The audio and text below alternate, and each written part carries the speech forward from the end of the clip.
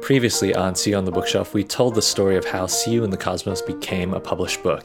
It started with my agent. I remember just reading it and realizing that, this is actually more of a kid's book than an adult one. We submitted the manuscript to publishers, and thanks to one of our scouts, we had a surprise deal in Germany. They were very fast and enthusiastic, and I was checking with Jessica Craig to find out what sort of money she might be looking for. Then it was acquired jointly by two editors, one in the US and one in the UK. I think it was on a Friday, and I think by Monday morning, Jess and I were on the phone about how much we wanted to go for it. In editing, we worked on making the book more squarely middle grade. It's just about staying in that moment where the kid is and not pushing too far into things that are beyond their emotional experience or knowledge yet. It went through design for both the outside of the book. There's not a lot on this cover, but you have to get every detail right. And the inside. You kind of take all of these thoughts and considerations and you're distilling it down into a font. It went through copy editing in both the US and UK.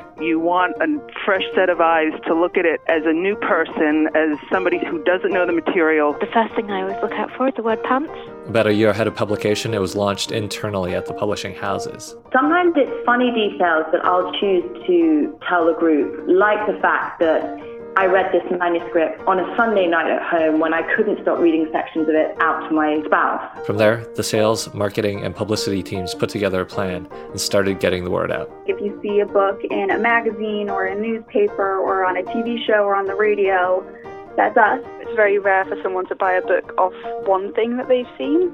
I go out into the individual bookstores to talk about titles. You have to really be able to see where the book that you're working on fits in to the conversation about what's happening right now. Meanwhile, production ramped up on the audiobook. We really wanted someone who was the age of Alex, a kid, just to be credible. Advanced copies were printed months before publication. We make sure that we get them out well in advance to really get people reading them and to give them enough time. The book finally came out at the end of February. If you don't get it within the first couple of months or even the first year, it doesn't mean you're not going to have that success long term. I visited schools. I went on a bookseller dinner tour. A big thing about debut authors is just getting them out there and getting them known, particularly with booksellers. We just find that we have more success putting authors in schools rather than putting them in bookstores and expecting the public to come out to them. And to a librarian conference. They have this really robust programming for authors to speak on panels like the one that you're doing today. This week, for our final chapter of See You on the Bookshelf, we wrap things up by talking to one more person,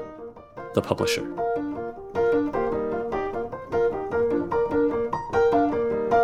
The publisher, as a role of a person in the house, is the person who's overseeing a list of books. You get that? So there's the publisher, referring to a publishing house, referring to a company that puts out books.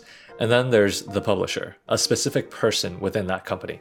I'm Laurie Hornick, and I'm the president and publisher of Dial Books for Young Readers, which is one of the children's imprints that's part of Penguin Young Readers. And I am the person who is working with all of the editors and designers to put that list together. So I'm helping the editors decide which books are the right ones to acquire for our list, and I'm giving them thoughts on the shaping of those projects, the title of the projects, what the cover should look like, when they should be scheduled. So I'm looking over all of the books that we have coming and trying to plot out what's the best timing for each book within a year. And then also I'm the number one spokesperson to the other groups at Penguin, sales, marketing, inventory, about the positioning of these books. So I'm talking to them about expectations for the books, how to position them to our buyers, and how many copies we should expect to need when the book publishes, and watching over reprints and when should we reprint and how many copies. So all of that, sort of the life of the book for the list overall. So would you say it's sort of like editor-in-chief, or is that just like a piece of it? It is. I think, that there are a lot of people probably with the title editor-in-chief who are in the exact same role. And there can be editor-in-chiefs who are all reporting into a publisher, and that publisher at that particular company might not be at all involved in the editorial development work. I mean, I also, when it comes to picture books, I'm looking over the sketches for every picture book and offering any thoughts I have there. I'm part of the conversation about who the illustrator should be for a picture book and all of that. So at a certain other publishing company, the editor-in-chief would be serving that role, and then the publisher above the editor-in-chief would be more doing the marketing and sales positioning and supervising the staff, but not getting into the specifics title by title. So I guess really quickly, can you talk a little bit about your path into publishing? Like, how did you get started and how did you end up at Dial? Sure.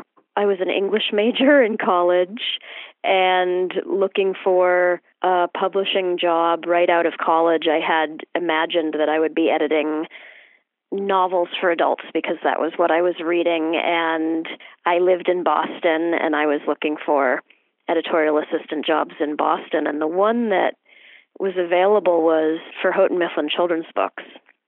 And it hadn't occurred to me that children's books was something to look at. But I had a wonderful interview with the head of Houghton Mifflin Children's, and that was the job I got. And on week one, I felt completely at home. I loved the tasks I was given. I was asked to try to write the jacket flap copy for a book that then, I think this was on week one, that then went on to win the Newbery Medal. It was Number the Stars by Lois Lowry. Wow. And I remember on day one, I was typing up the manuscript for a Curious George picture book. I mean, it was very exciting work, even though I had just begun. And it was a wonderful time with that supervisor, Walter Lorraine, who was one of the greats in our business. He'd been in the business for a long time, and he really enjoyed telling me his stories. So he would spend a lot of time talking to me about the past and the business and just sharing insights and wisdom. It was really just the best and luckiest start. And after about 6 years, I was ready to move out of Boston because my friends had all left before me and most of them had gone to New York. And so I went looking for a job in New York. And at Houghton Mifflin, I'd been editing some children's novels that had been sold for paperback rights to Dell Publishing. So when I went looking for a job in New York, the folks at Dell scooped me up because they had been buying the rights to the books I was working on, and they thought, aha, this is wonderful because she can develop these books for us.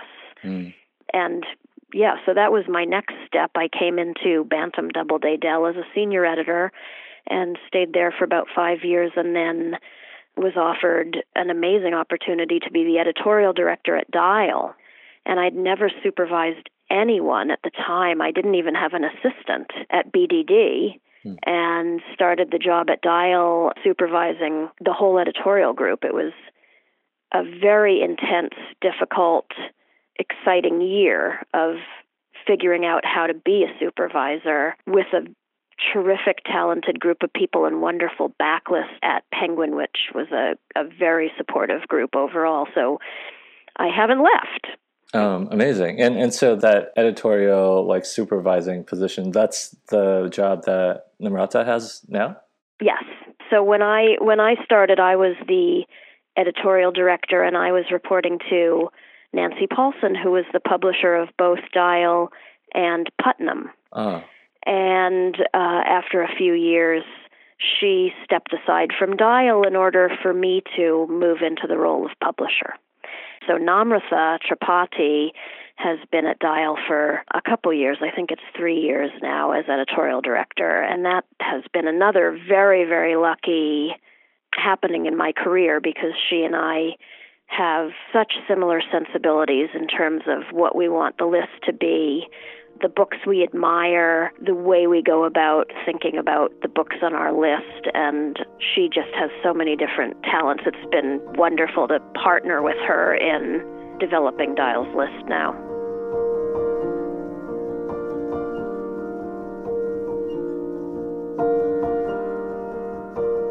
I guess let's talk about, specifically talk about See You in the Cosmos. When did you first come in contact with the manuscript? That was while it was on submission, right? Well, actually, because Namratha was here, she and Jess read it during the acquisition process, and I trusted their enthusiasm. I mean, there was such extreme enthusiasm from both of them. So I didn't actually read it until your first revision. So I read your first revision and then offered some thoughts at that time. Okay. Yeah. Do you remember your experience reading it? I do. Yeah. I mean, I remember, and actually I haven't read the full manuscript again since, and I remember it so deeply. All of your characters really grab hold. I mean, I definitely felt as if I was just living that life alongside them. When you and Jess worked on the further revision and your final manuscript came in, I looked at pieces that had changed a lot and read those and was really impressed by the change. But I don't think that I went back and read from start to finish again. Maybe I shouldn't be admitting that right now. So how many books does Dial publish in any given year? We do about 60 to 75 books in a year. So I'd say 20, 25 per season. We have 3 seasons a year. It turns out that it's usually about half picture book and half novels, and those would be a mix of middle grade and YA. And I imagine that the scheduling and timing of everything is just really sort of this like puzzle where everything has to really fit together. Yeah, it can be very tricky, and there are a lot of changes along the way. You acquire a book and you have a certain date when you're expecting the manuscript to come in, and it is rarely that simple.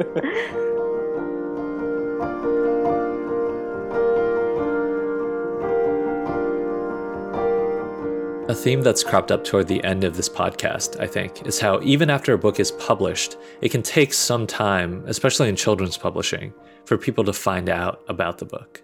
There's a gradual build, and the editor certainly is seeing it, but the general public isn't seeing, and it's building and building, and then all of a sudden, everyone has heard of this book, and they haven't seen it grow to the point where it suddenly has always been in front of them. And I mean, I really do expect that that's going to be the scenario with See You in the Cosmos.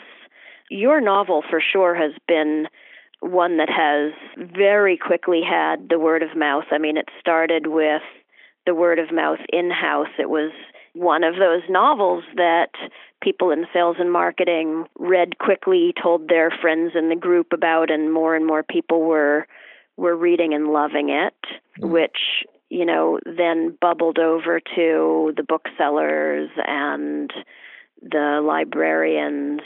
I mean, it's been one of those great stories where after pub, our conversations, and this is sort of one of the pieces for me as publisher, is going to sales and going to marketing and saying, look at how quickly this is really catching on. How do we make it bigger? You know, what haven't we done yet that we want to add now? And I think that's something that's easy to overlook. It's how much everyone at a publishing house really has to work together from the moment a manuscript is acquired all the way through the publication process, and even after the book comes out, in order to make it a success. When I first started, I remember one of the first things that someone told me was that this process of publishing is such a collaborative process. Just all the different people with, you know, all these great skills that go into making a book that you pick up in the bookstore. It's not just one person in a room making it all happen. There's a whole team of people pulling together to make a book a success. And there are so many people at the publishing house that we didn't even get to talk to for this podcast because, well, then it might go on indefinitely. There are a whole staff of people in production who are working with the printers and liaising between design, and there's a whole staff of people who are managing our inventory, whether we have enough copies in the warehouse, when we're going to need a reprint to come in, you know, how many is the ideal quantity for a reprint. There are people who are doing a lot of sales analysis or, all different types of studying the marketplace to help other people make the right decisions. So, yeah, it's a cast of thousands. A term you might hear when you hear people talk about big publishing houses is this term publishing machine. Even my editor just used it in my conversation with her and Anthea. It's like a grand machine, and we're all sort of playing our role. There are pieces like the passing of a manuscript from author to editor to copy editor back to author and then to the printer that are all completely in place, and there's nothing gets lost there. So it's quite beautiful how fully formed the conveyor belt of book development has been created, Okay, you probably feel a but coming on here, and you're right. We keep talking about the sort of publishing machine, the process, how it's deliberate, but at the same time as all that, which sounds so technical and almost cold, there is this intimacy. There are these people, starting with the three of us, and then everyone involved at every level who is intimately involved with the project because it gives them the feels. They feel passionately about it. And then they become invested in you, Jack, and wanting to help you promote the book, help get the book out there, help meet your fans, and all these things. We're often privileged in that we get to keep working with the same authors year after year. Yeah. And, it's like a long relationship, and you get to be friends with really smart people who are creative and thoughtful and are making a difference in the world, and, it's a privilege. The same can be said. I have favorite booksellers and favorite librarians. Mm-hmm. Like, you really get to meet a lot of people, and it's just I feel very lucky. I don't know that there are many other professions where almost everyone you're working with day to day is so invested in the work and the finished product. Nobody's cutting corners here. And it's really exciting because it's not a task where you learn how to do it and it's rote from then on. You're sort of figuring it out fresh every single time. That includes the editorial development, the design, the production decisions, the sales, the marketing. It's never one size fits all in publishing. Every book is a new puzzle. And I think the people who are here really relish that.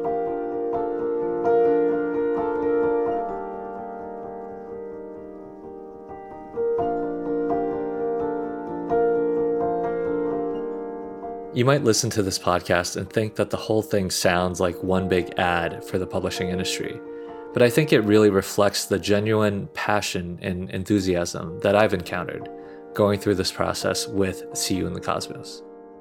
Sometimes you hear in the news about publishers doing this or that. It's easy to forget or to not even realize that at the end of the day, that publishing machine is just a collection of people who all really love books.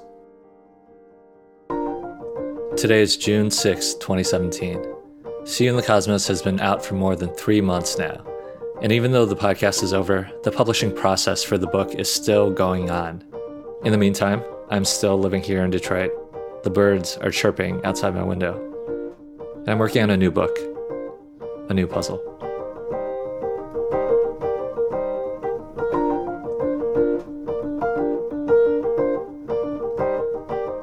Thanks to Laurie Hornick and the cast of thousands at Penguin Young Readers US and Penguin Random House Children's UK, including Jess Garrison, Anthea Townsend, Jackie McDonough, Jason Henry, Regina Castillo, Wendy Shakespeare, Karen Jakonski, Lindsay Boggs, Caitlin Nevesey, Sophia Ruby, John Denny, Julia Teese, Vanessa Carson, Alexis Watts, and Namrata Tripathi.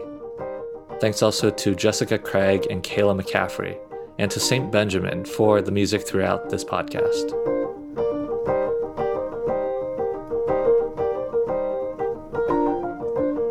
And lastly, thank you for listening. Goodbye for now, and I'll see you on the bookshelf.